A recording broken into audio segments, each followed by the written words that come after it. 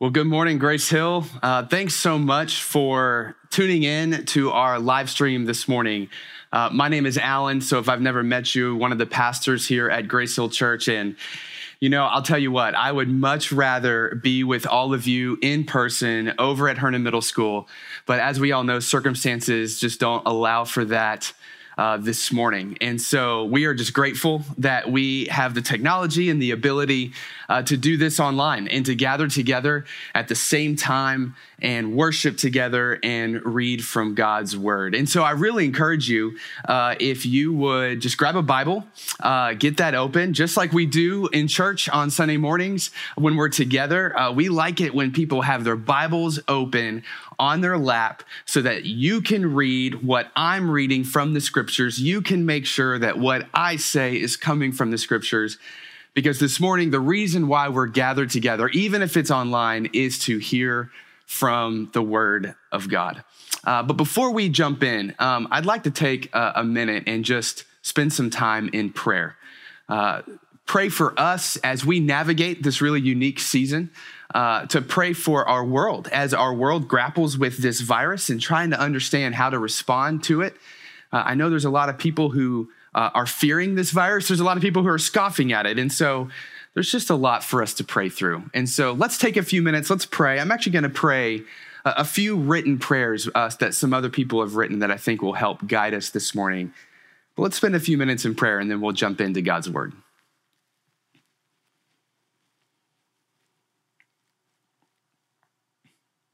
Father, this morning as we gather together to open up your word and to read it, we would like to pause and just pray for our world as it is grappling with the spread of this virus.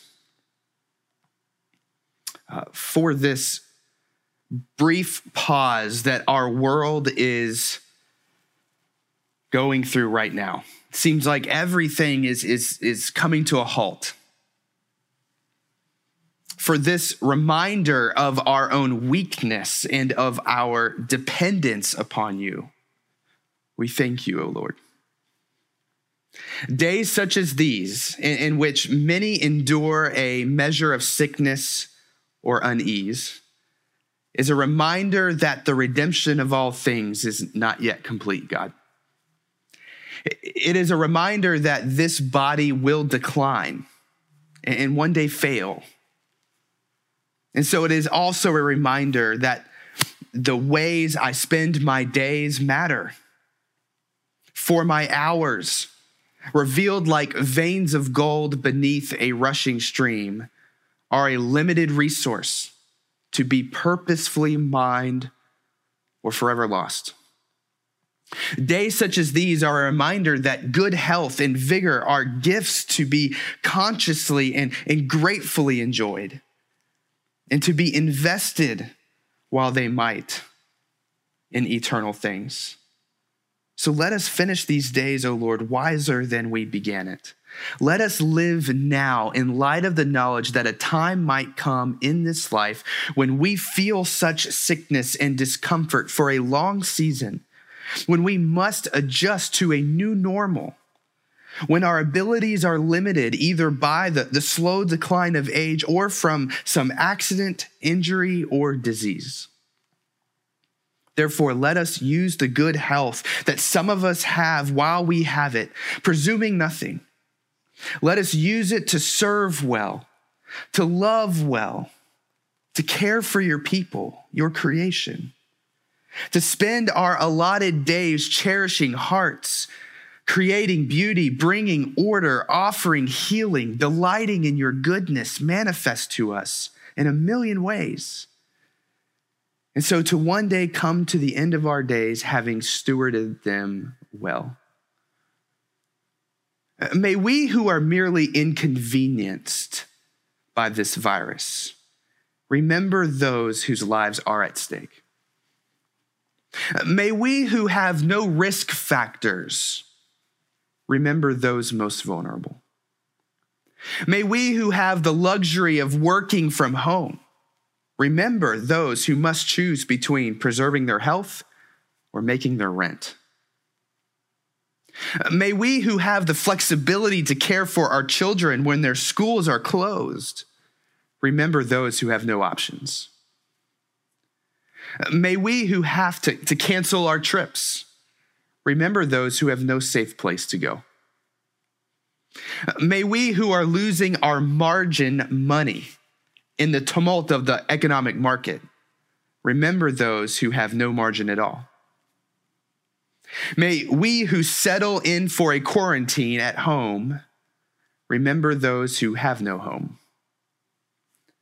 As fear grips our country, let us choose love during this time when we cannot physically wrap our arms around each other. Let us yet find ways to be the loving embrace of God to our neighbor. Heal those who are suffering from this sickness, God. Be gracious, give rest. Raise them again to health with a heightened sense of thankfulness for the unmerited gift of well-being, and also with a greater sense of compassion for those who suffer lingering ailment, disease, or discomfort. Teach us by our own small sufferings to be a better minister and friend to those who suffer greatly. So let even the unease we feel today work as your servant, accomplishing your better purposes in us. We ask these things in the name of your Son, Jesus. Amen. Thanks for praying along with me. I want to jump into God's word with you this morning. So if you have a Bible, get it open to Luke chapter 5. We've been in a sermon series studying through the Gospel of Luke. And so the Gospel of Luke is the third book in your New Testament. So Matthew, Mark, Luke. So you have a few minutes to find that and get that ready to go. But last week, I just had the amazing privilege to take a group of people from Grace Hill Church down to the Dominican Republic, serving the Hispaniola Institute of Theology. It's an institute that we support in the Dominican that trains pastors for the local church down there. And it was just a fantastic trip. We had a great time, and we'll have the team share more about how their trip went on another day. But, over the last 10 years, I've had the privilege of traveling down to both the country of Haiti and the country of the Dominican Republic. They share the same island called Hispaniola. I've been able to travel down there probably 12 times in the last 10 years. And, one of the things that always strikes me when I go to that island is how marginalized Haitians are in the Dominican Republic. The immigration relationship between the Dominican and Haiti is really similar to the United States and Mexico and other Latin American countries. The Dominican is just a more developed country. There's more economic opportunity. And so Haitians try to get into the Dominican, whether it's legally or illegally, to find better work and to be able to provide for their families better. And because of this, Haitians are a marginalized, very impoverished, impoverished, and in many ways, an unwelcome population in the Dominican. Now, that's not true for all Dominicans, of course, but this is largely true in the experience of most Haitians in the Dominican because of systemic marginalization of Haitians, right? So I have seen my own friend who's a Haitian in the Dominican have a gun pointed at him by the police. I was there because the police wanted to check his papers to see if he was allowed to be in the DR. And of course, my friend was able to prove his Dominican residency on the spot, and so the police couldn't do anything about it. But in the Dominican, if you're a Haitian, the police can stop you just because your skin is darker. And if you don't have your passport with you right there, they will arrest you and take you straight to the border on the spot and take you back to Haiti. And so Haitians in the Dominican, they always have their papers with them because they always have to be able to prove that they can be in the country. Have you ever felt unwelcome, unwanted, unworthy by a group of people? That there was something wrong with you, with your very identity. And therefore, there was really nothing that you could do to be accepted. Maybe you have felt this way because of the color of your skin or your ethnic heritage. And that some people look at you a certain way or maybe don't trust you just because of the way your skin looks. Maybe you felt this in your family growing up. Maybe you just felt that you weren't good enough, or you were always in the way, or you just were unseen. You just were unnoticed by people in your life. Maybe you have felt that in the church before, that you weren't good enough for the church, that you have too much baggage, you don't know all the answers, that if people at church really knew who you were and what has gone on in your life, or what you think or what you know, that you wouldn't be welcome there. Maybe you're carrying a lot of guilt from things you've done or were a part of in your past, and you're really ashamed. And you walk around with this voice in the back of your head that consistently tells you, if people really knew you, they would not accept you. They would walk away from you. And so you just learn to stuff it. If that is a wound that you still have, and you have just learned to ignore it, what I would like to do this morning is I want to take the Band-Aid off of that wound, and with God's help, let's start the healing process. I remember a long time ago, I was just sitting with one of my really good friends, a fellow pastor, and this is a pastor that I really look up to. He's been a mentor to me in so many ways. And this was a while ago, and we are sitting and we are talking. And this guy's really gifted. He's a really confident pastor. And in the midst of this conversation that we are happening, he shared with me some wounds of things that had happened in his past that he's never really shared with anybody else before. Ways in which he had been abandoned by those closest to him years before. Things that have happened in his life and things that he participated in that was like a chain of guilt around his neck. Everywhere he went, it was like there was this little voice in the back of his soul saying to him, if people knew the truth about you, they would walk away from you just like your dad did. And this was a guy who had the kind of swagger and confidence where you would never guess that he was walking around with this kind of baggage. And I think if we're honest, we all have that in some shape or form. And so what is it for you? Because this morning I want you to know that it matters. And God wants to heal it. And so this morning, as we read from the Gospel of Luke, I hope that we'll find that these wounds can only truly be healed by Jesus. Our church, as I said earlier, has been studying the Gospel of Luke for several months now. And so we last left off in chapter 5, Luke chapter 5. And this is when Jesus is just beginning his public ministry. And so last week, Nick Jones preached for us. We were in the beginning of Luke chapter 5, and we learned about Jesus calling his first disciples, Peter, James, and John. We talked about how Jesus found them and called them to follow him. And Peter, James, and John drop everything on the spot and become a disciple of Jesus and follow Jesus around. And so we're going to pick up right there. But if you haven't been tracking with us through Luke, let me just catch you up so that you can jump in with us right now. God made a promise all the way back in the Old Testament to his people, all right, which is Israel, that he would send a Messiah, a true king for his people. And what this king is going to do is establish the kingdom of God on earth. And so here in the Gospel of Luke, Jesus has come on the scene. and he's going around to the synagogues and he's proclaiming that he is that Messiah. He's the one who's going to bring the kingdom of God. And so now he's got some disciples who are following him.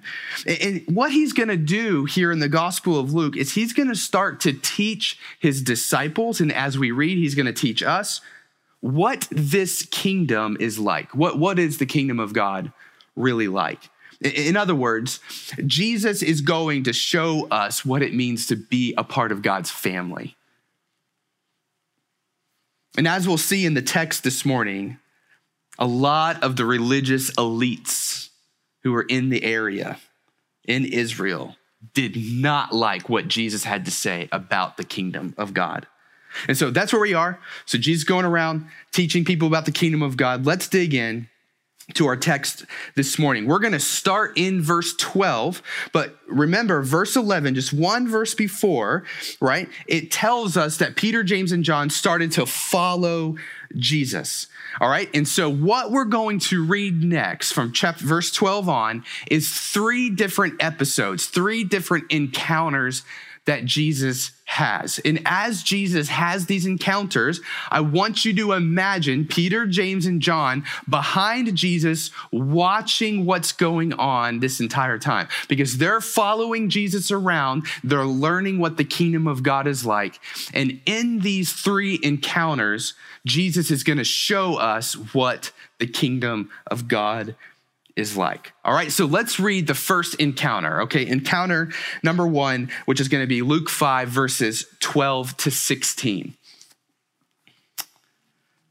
It says this: Now, while Jesus was in one of the cities, there came a man full of leprosy, a fatal skin disease that was highly contagious. And when he saw Jesus, he fell on his face and begged him, "Lord, if you will, you can make me clean." And Jesus stretched out his hand and touched him, saying, I will, be clean. And immediately the leprosy left him. And he charged him to tell no one, but go show yourself to the priest and make an offering for your cleansing, as Moses commanded, for proof to them. But now even more, the report about him, Jesus, went abroad, and great crowds gathered to hear him and to be healed of their infirmities. But he would withdraw to desolate places to pray. The law in the Old Testament declared that lepers, people who had this awful skin disease, it declared them unclean, meaning that they had to be quarantined outside of the city, outside of the camp. They were not allowed to participate in society. They were not allowed to go to the temple or to participate in worship. They were unclean. They had to get away. And so obviously this is relevant to us today, to what we're all experiencing. I mean, we're experiencing it at a very small level where we need to stay home and not gather in large groups to prevent a spread of a virus. And so obviously what this leper was experienced was probably lifelong total seclusion, being forced outside of the camp, declared unclean, can't really talk or interact with anybody. But for these lepers, this wasn't a disease that was going to clear up quickly. So their life was spent at the margins of the city as an outcast, unable to participate with God's people in worship.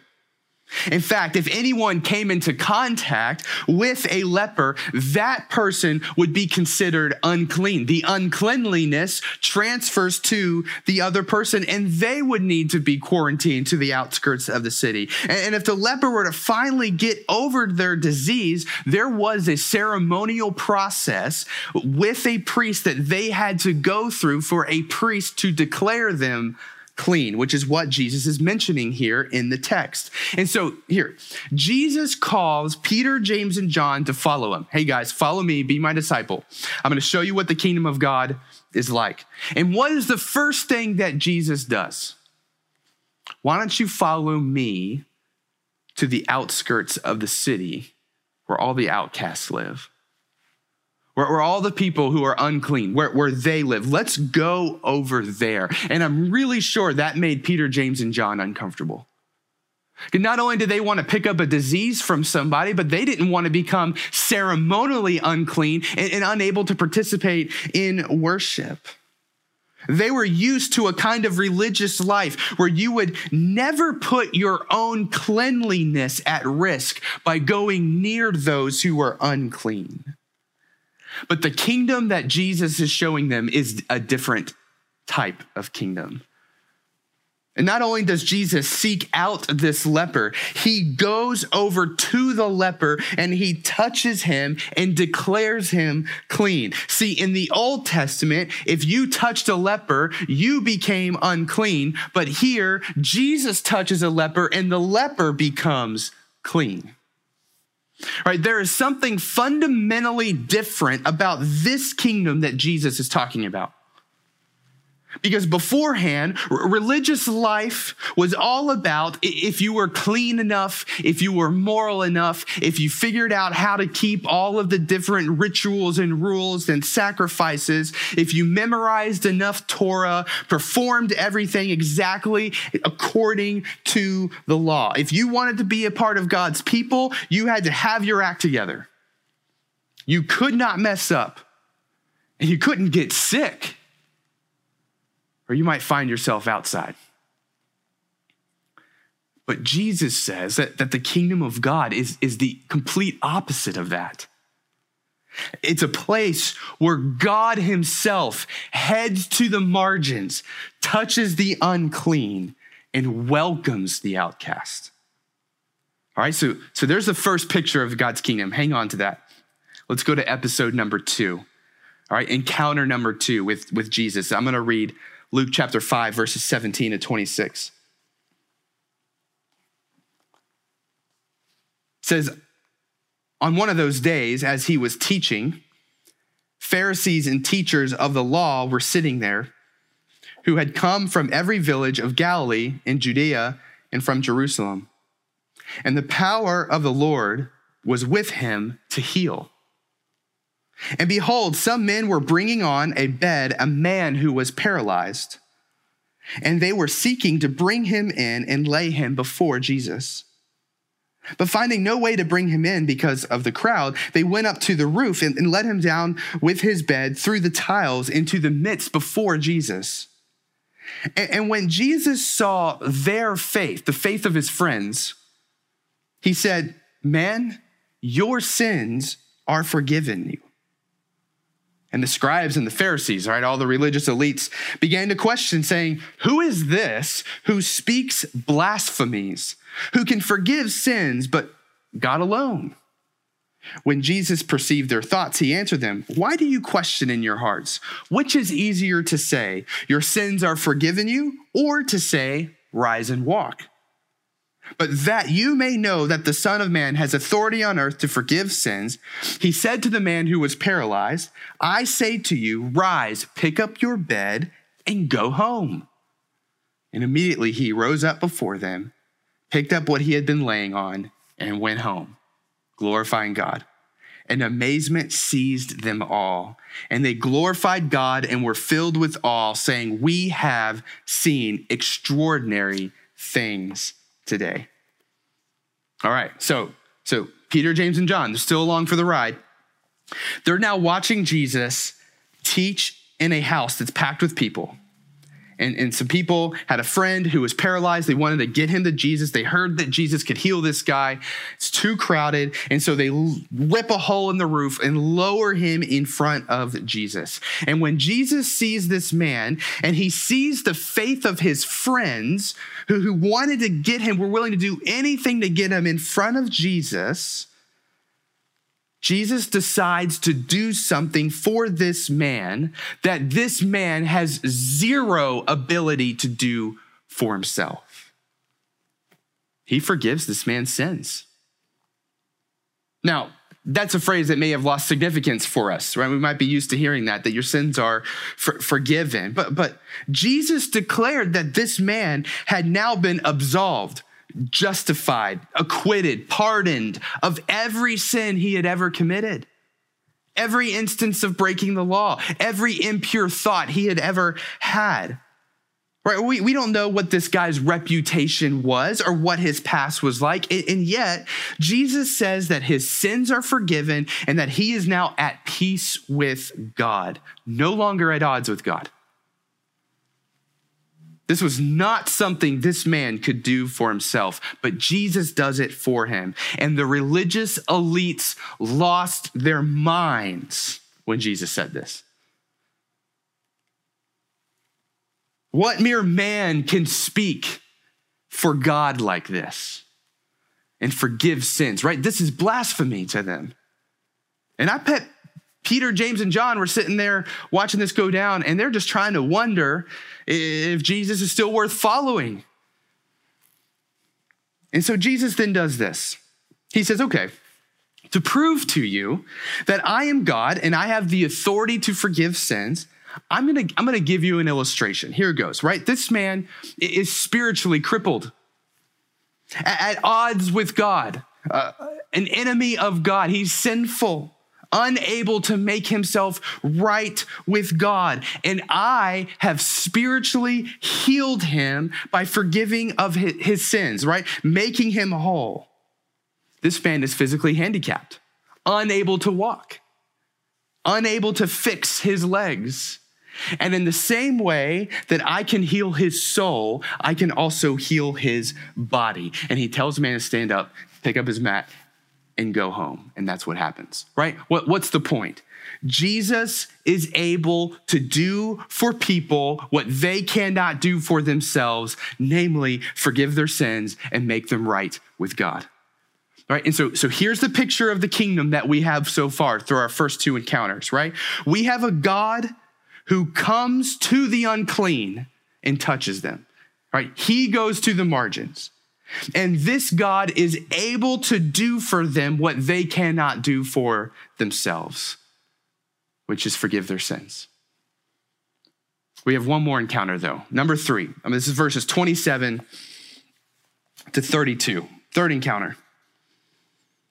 It says this, after this, Jesus went out and saw a tax collector named Levi sitting at the tax booth. And he said to him, follow me.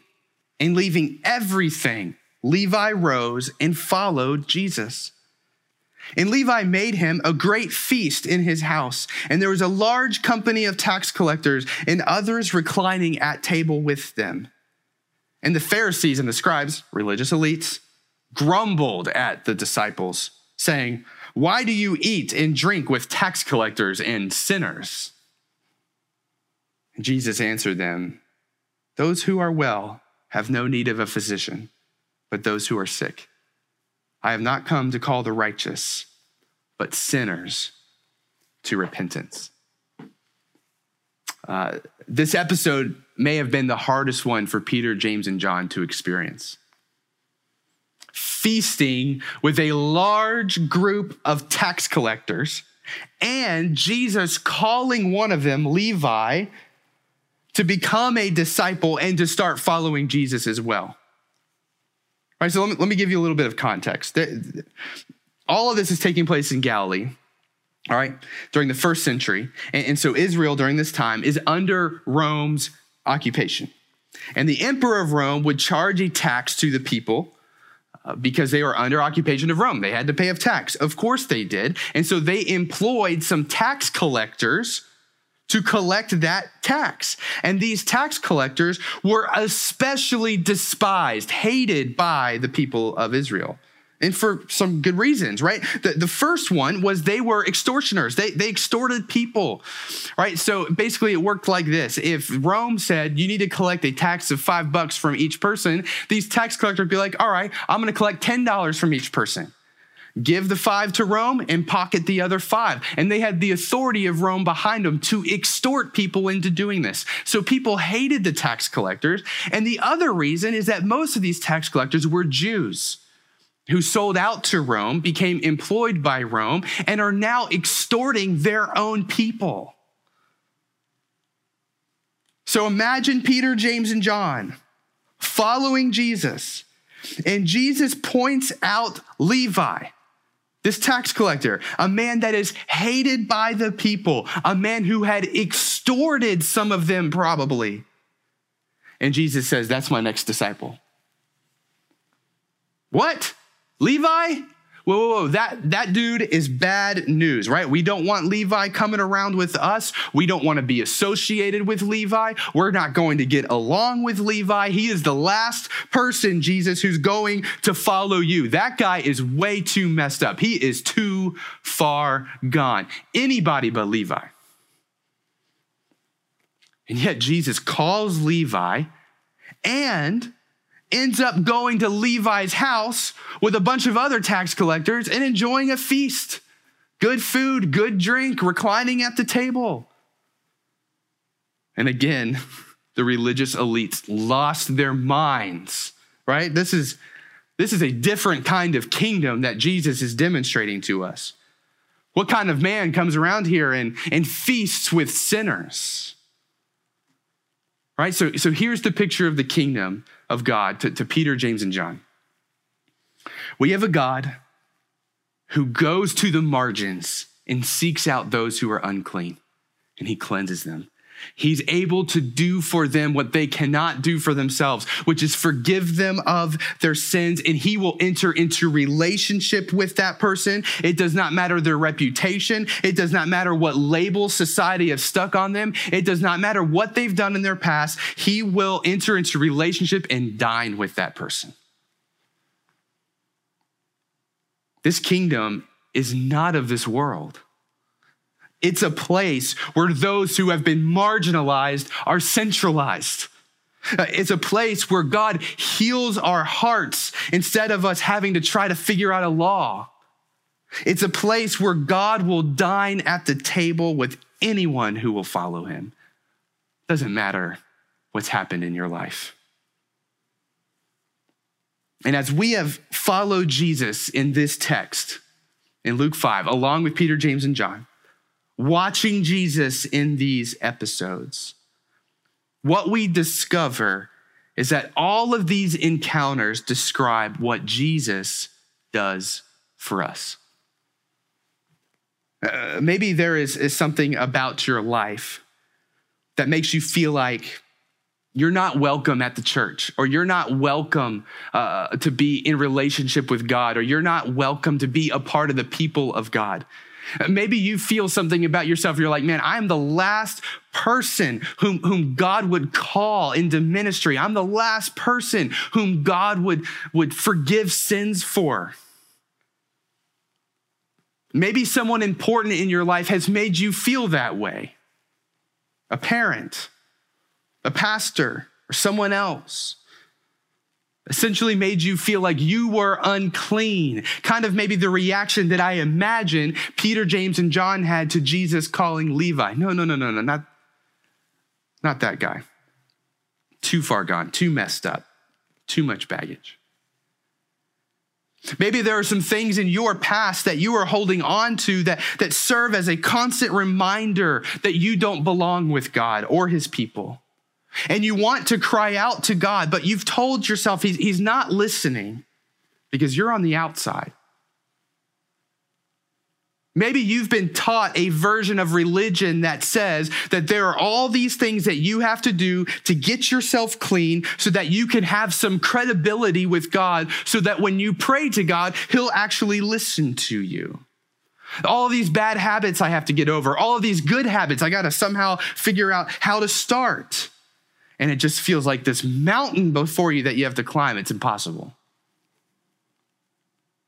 But that's not the kingdom of God. That's not how the kingdom of God works. It's not a kingdom that rewards those who perform. It's a kingdom where God heals and transforms anyone who will fall before him, just like that leper did, and say, make me clean. It's not a kingdom of work. It's a kingdom of rest. And this is what Jesus will do for you, or has done for you, if you follow him. Every single one of us, spiritually speaking, has been or is like a leper. on the outside. Enemies with God, not at peace with God. We find ourselves unclean in our sin on the outside of God's kingdom. And Jesus is not waiting for you to get your act together or to clean yourself up. Jesus has come to you, to the outside, and he's waiting for you to fall before him like the leper did and ask him to make you clean. He is willing and able to do for you what you cannot do for yourself.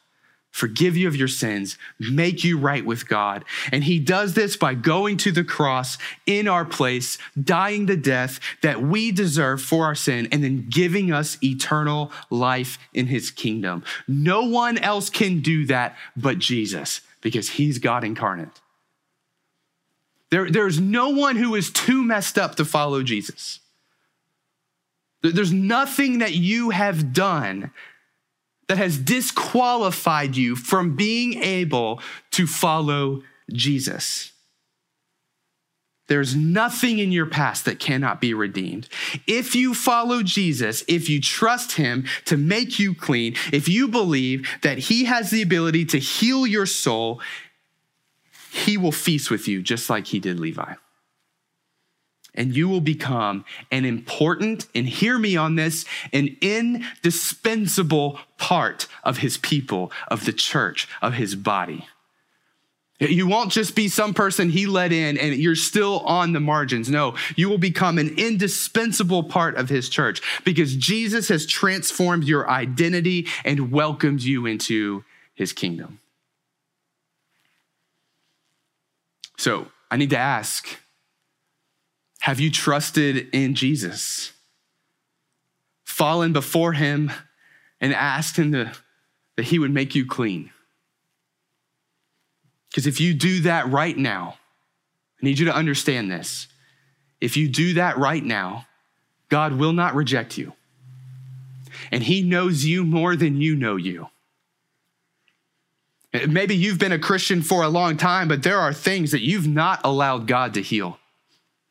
Things that you have stuffed, wounds that you have not allowed God to deal with because you have just pushed them down so deep. If you give those things to God right now, he will not reject you. You will not be taken to the outside. You're still going to have a place at his table. And church, Grace Hill Church, to you guys, specifically you, one of the things that God has called us to do is to love people in the same way that Jesus loved people in our text this morning. Right? That's what we're called to do. The most effective and powerful way that we can point people to Jesus is by loving people the way Jesus loved people. Loving our brothers and sisters in the way that Jesus loved them. Loving our neighbors in the way that Jesus loves them. And I actually think that this current situation that we're facing right now with this coronavirus outbreak is a unique opportunity to practice this together as the church. Right? The reality is that we are not going to be able to gather at Herndon Middle School for church for a long time. Fairfax County Public Schools has closed down their building to us for at least 5 Sundays, including Easter. And so it's going to be a while before we're back at the school together. And so we'll be live streaming here and we'll figure things out. We're hopefully still going to do Easter on the green, on the Herndon Town Green. But during this time, the temptation is going to be to disengage. But I think that God is giving us an opportunity to engage more, just yet in a different way. We are not going to be able to engage in our normal church programming and events. Those have been canceled. We'll give you some more details in a second. But maybe a silver lining here is that God is giving us the space to engage in a more personal and self-sacrificing type of way, to engage people like we just read Jesus engaged people by reaching out to those on the margins, or to engage like the friends of the paralyzed man did, going above and beyond to get them to Jesus, to serve his needs, to get him what he needed. And so here's what I'm going to do to Grace Hill Church. And if anyone else is on here watching, you can take this challenge for yourself too. But to Grace Hill Church, I want to give you a challenge for this week. As most of us are going to be confined to our homes, our kids aren't at school, many people are teleworking, not able to gather in the church. We're going to kind of be in our homes for a while, it seems like. Here's what I want to do. I want to issue to you guys what I'm calling the 5+5 challenge. The 5+5 challenge. All right? And here it is. I want you to reach out to 5 of your neighbors. 5 of your neighbors. Text them, call them. I'm not talking about general Facebook, reach out. I'm talking to them, go by their house if you're not sick at all. Knock on their door. Reach out to 5 of your neighbors and just ask them, hey, is there anything you need?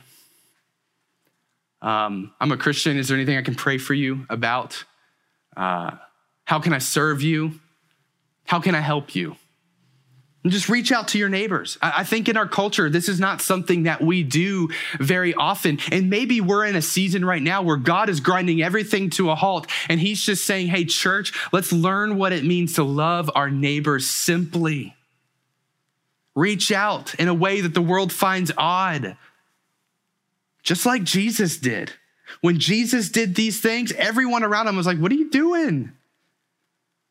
Let's not waste this moment in front of Netflix, but let's use this moment to love our neighbors just like Jesus did. So 5 neighbors, 5 people. All right. And so this is the 5+5 challenge. So here are the other 5. All right. What I also want you to do this week is I want you to reach out to 5 people who go to Grace Hill Church and call Grace Hill their church home. It's going to be so tempting to disengage, guys. It's going to be so tempting to just kind of forget about our brothers and sisters in the church for a while because we can't be together physically. And let's not let that occur, right? Being a church doesn't mean that we just do programs and events. It's a people, it's a body of people together. So I'm challenging you to reach out to 5 people in our church this week. Same thing. How can I pray for you? How are you? What do you need? How can I serve you? Is there anything that you need? What's going on? How about this? Let's try this, guys. Let's just talk. Catch up. How has the Lord encouraged you this week? How have you been discouraged? Maybe this is an opportunity for us to actually get to know one another and not just attend events together. Loving people, loving one another in the way that Jesus loved. 5+5, 5 neighbors, 5 church members. Let's not waste this moment. It's an opportunity to love people the way that Jesus has loved us. Church, I think God has given us an opportunity at this point to put his kingdom on display during these days. I'm going to pray that that's what he'll do through us. Let's pray.